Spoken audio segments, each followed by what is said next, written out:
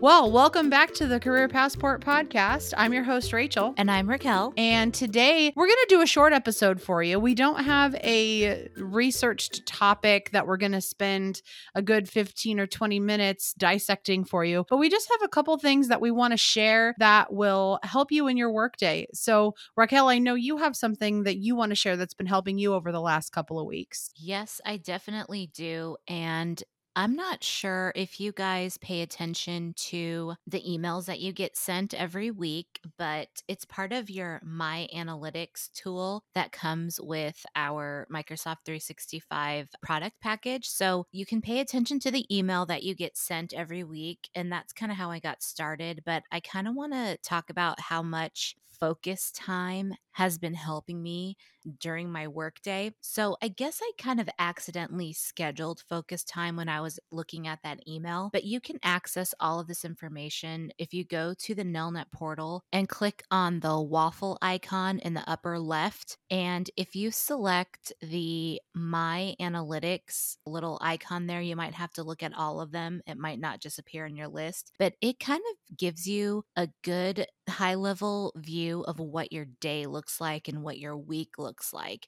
So it's going to tell you how long you were in meetings, who you had the most meetings with, and then it's also going to talk to you about your focus time, amongst a lot of other things. But this was really great because in one of those emails that it just automatically sends me every week, it asked me if I wanted to schedule my focus time. And I was like, sure, whatever. I didn't know what I was doing. But but I will have to say the email is like very busy. So I'm not the kind of person that can just grab what I need. If there's too much stimulation there, I'm just like, ugh.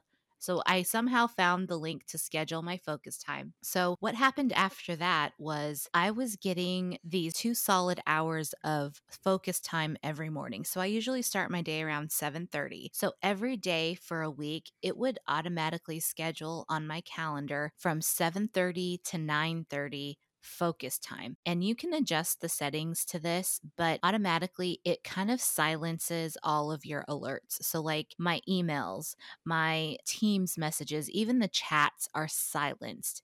So that will allow you, and it definitely allows me to get a solid, good 2 hours of concentrated work done. And I just this week, this is like my second or third week of kind of noticing that and taking advantage of it. But I am just amazed at how much just turning off those alerts is helping me to get done. Like I usually plan my next week on Friday before I leave for the day.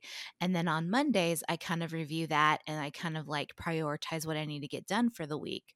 Well, I've been using this focus time to like really hit the things that I really want to get done that week. And something that I thought was going to take me forever to do that I needed to have done by tomorrow afternoon, I finished that this morning during my focus time. I'm like, what the heck? That's amazing. I know. I was like, this is some kind of magic because I think the key is first of all, it's on my calendar. And when people see my status in Teams or even maybe in Jabber too, they're going to see that it looks like I'm at a do not disturb. It actually says focusing on your Yeah. status. Uh-huh. Yeah. So I was just like, huh, that's cool. So people know why you may not be immediately responding to an email that they sent you or to a chat message because you're on your focus time. So it's just amazing how much you can get done when you truly have your time to yourself. So nobody's popping in,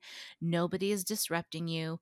It's just your time to focus on what you need to focus on. And I am loving it.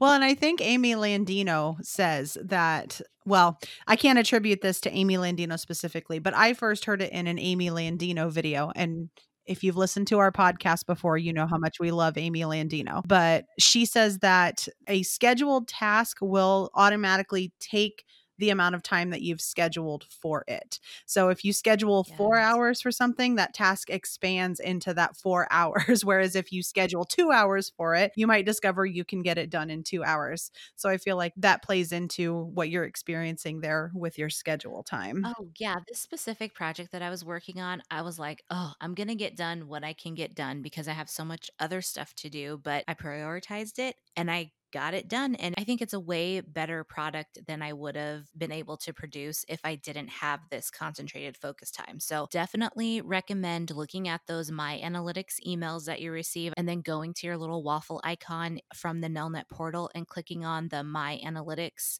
app and just kind of diving in and seeing where your day is going, what you're spending your time on, and getting that focus time scheduled so you have your time to focus on what you need to.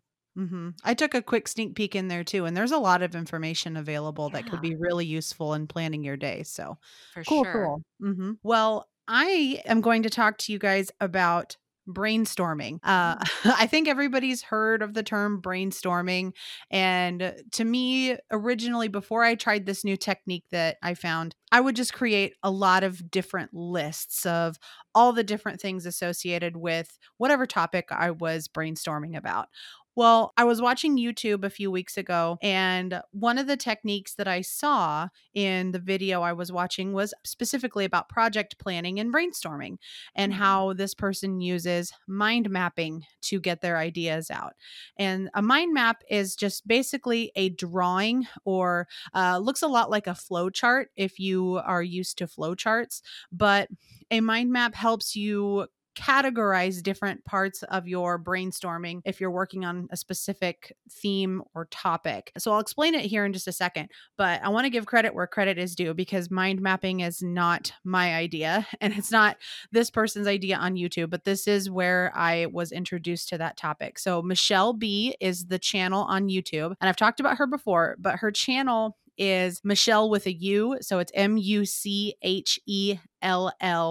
and then the letter B as in boy. And the specific video I watched was how to get things done with mind mapping. So if you want a visual on how Michelle does this and how I'm doing it as well, that's a great place to start. But like I said, I use it as a project planning tool or as an event planning tool. And the way I get started is I love pen and paper. They are one of my favorite things to use when I am working. I love technology, but if I want to remember something or if I want to make sure that I get something done, I'm going to use pen and paper to help me in that endeavor. So I start with a big piece of paper. I like it for it to be blank, or I also like to use dot matrix paper, but any piece of paper will work as long as it's a decent size, at least an 8.5 by 11 sheet of paper, maybe even bigger, depending on how big the project is. But you start in the middle of the page. So turn it on its side so it's horizontal and start in the middle so you have as much room as you possibly can. And then you write your central item, whatever you're planning, in the very middle of that paper.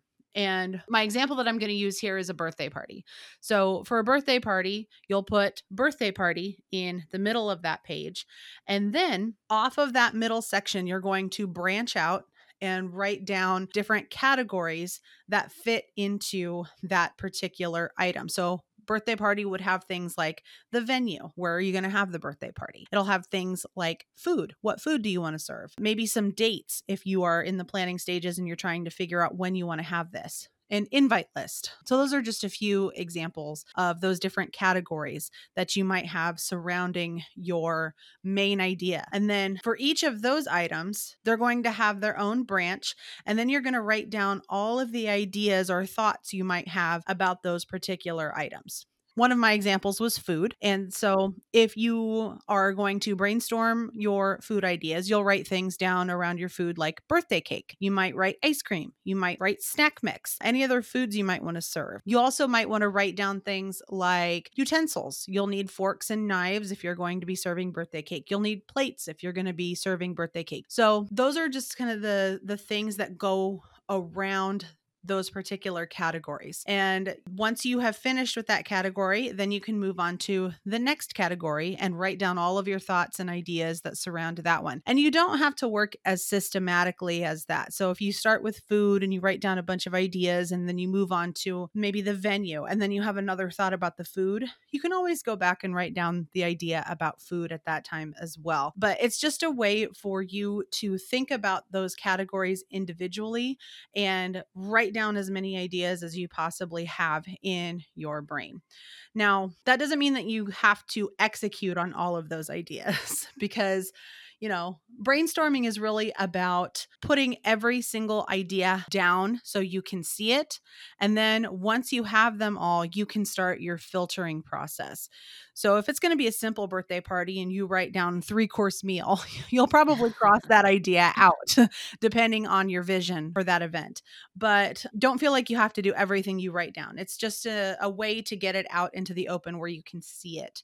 And then as you're filtering through and vetting your ideas that you come up with during your brainstorm, this is where you can also start determining your next action items regarding each of those categories. So if you decide food, yep, we're doing the traditional birthday cake and ice cream. Your action items for that is you would probably need to order the birthday cake and you would need to go out and buy ice cream. So those are your physical, tangible things that you can do as a result of your brainstorm. So for me, I like to put those next action items on my lists in a bullet journal. I might have a specific list dedicated to this project or plan or event.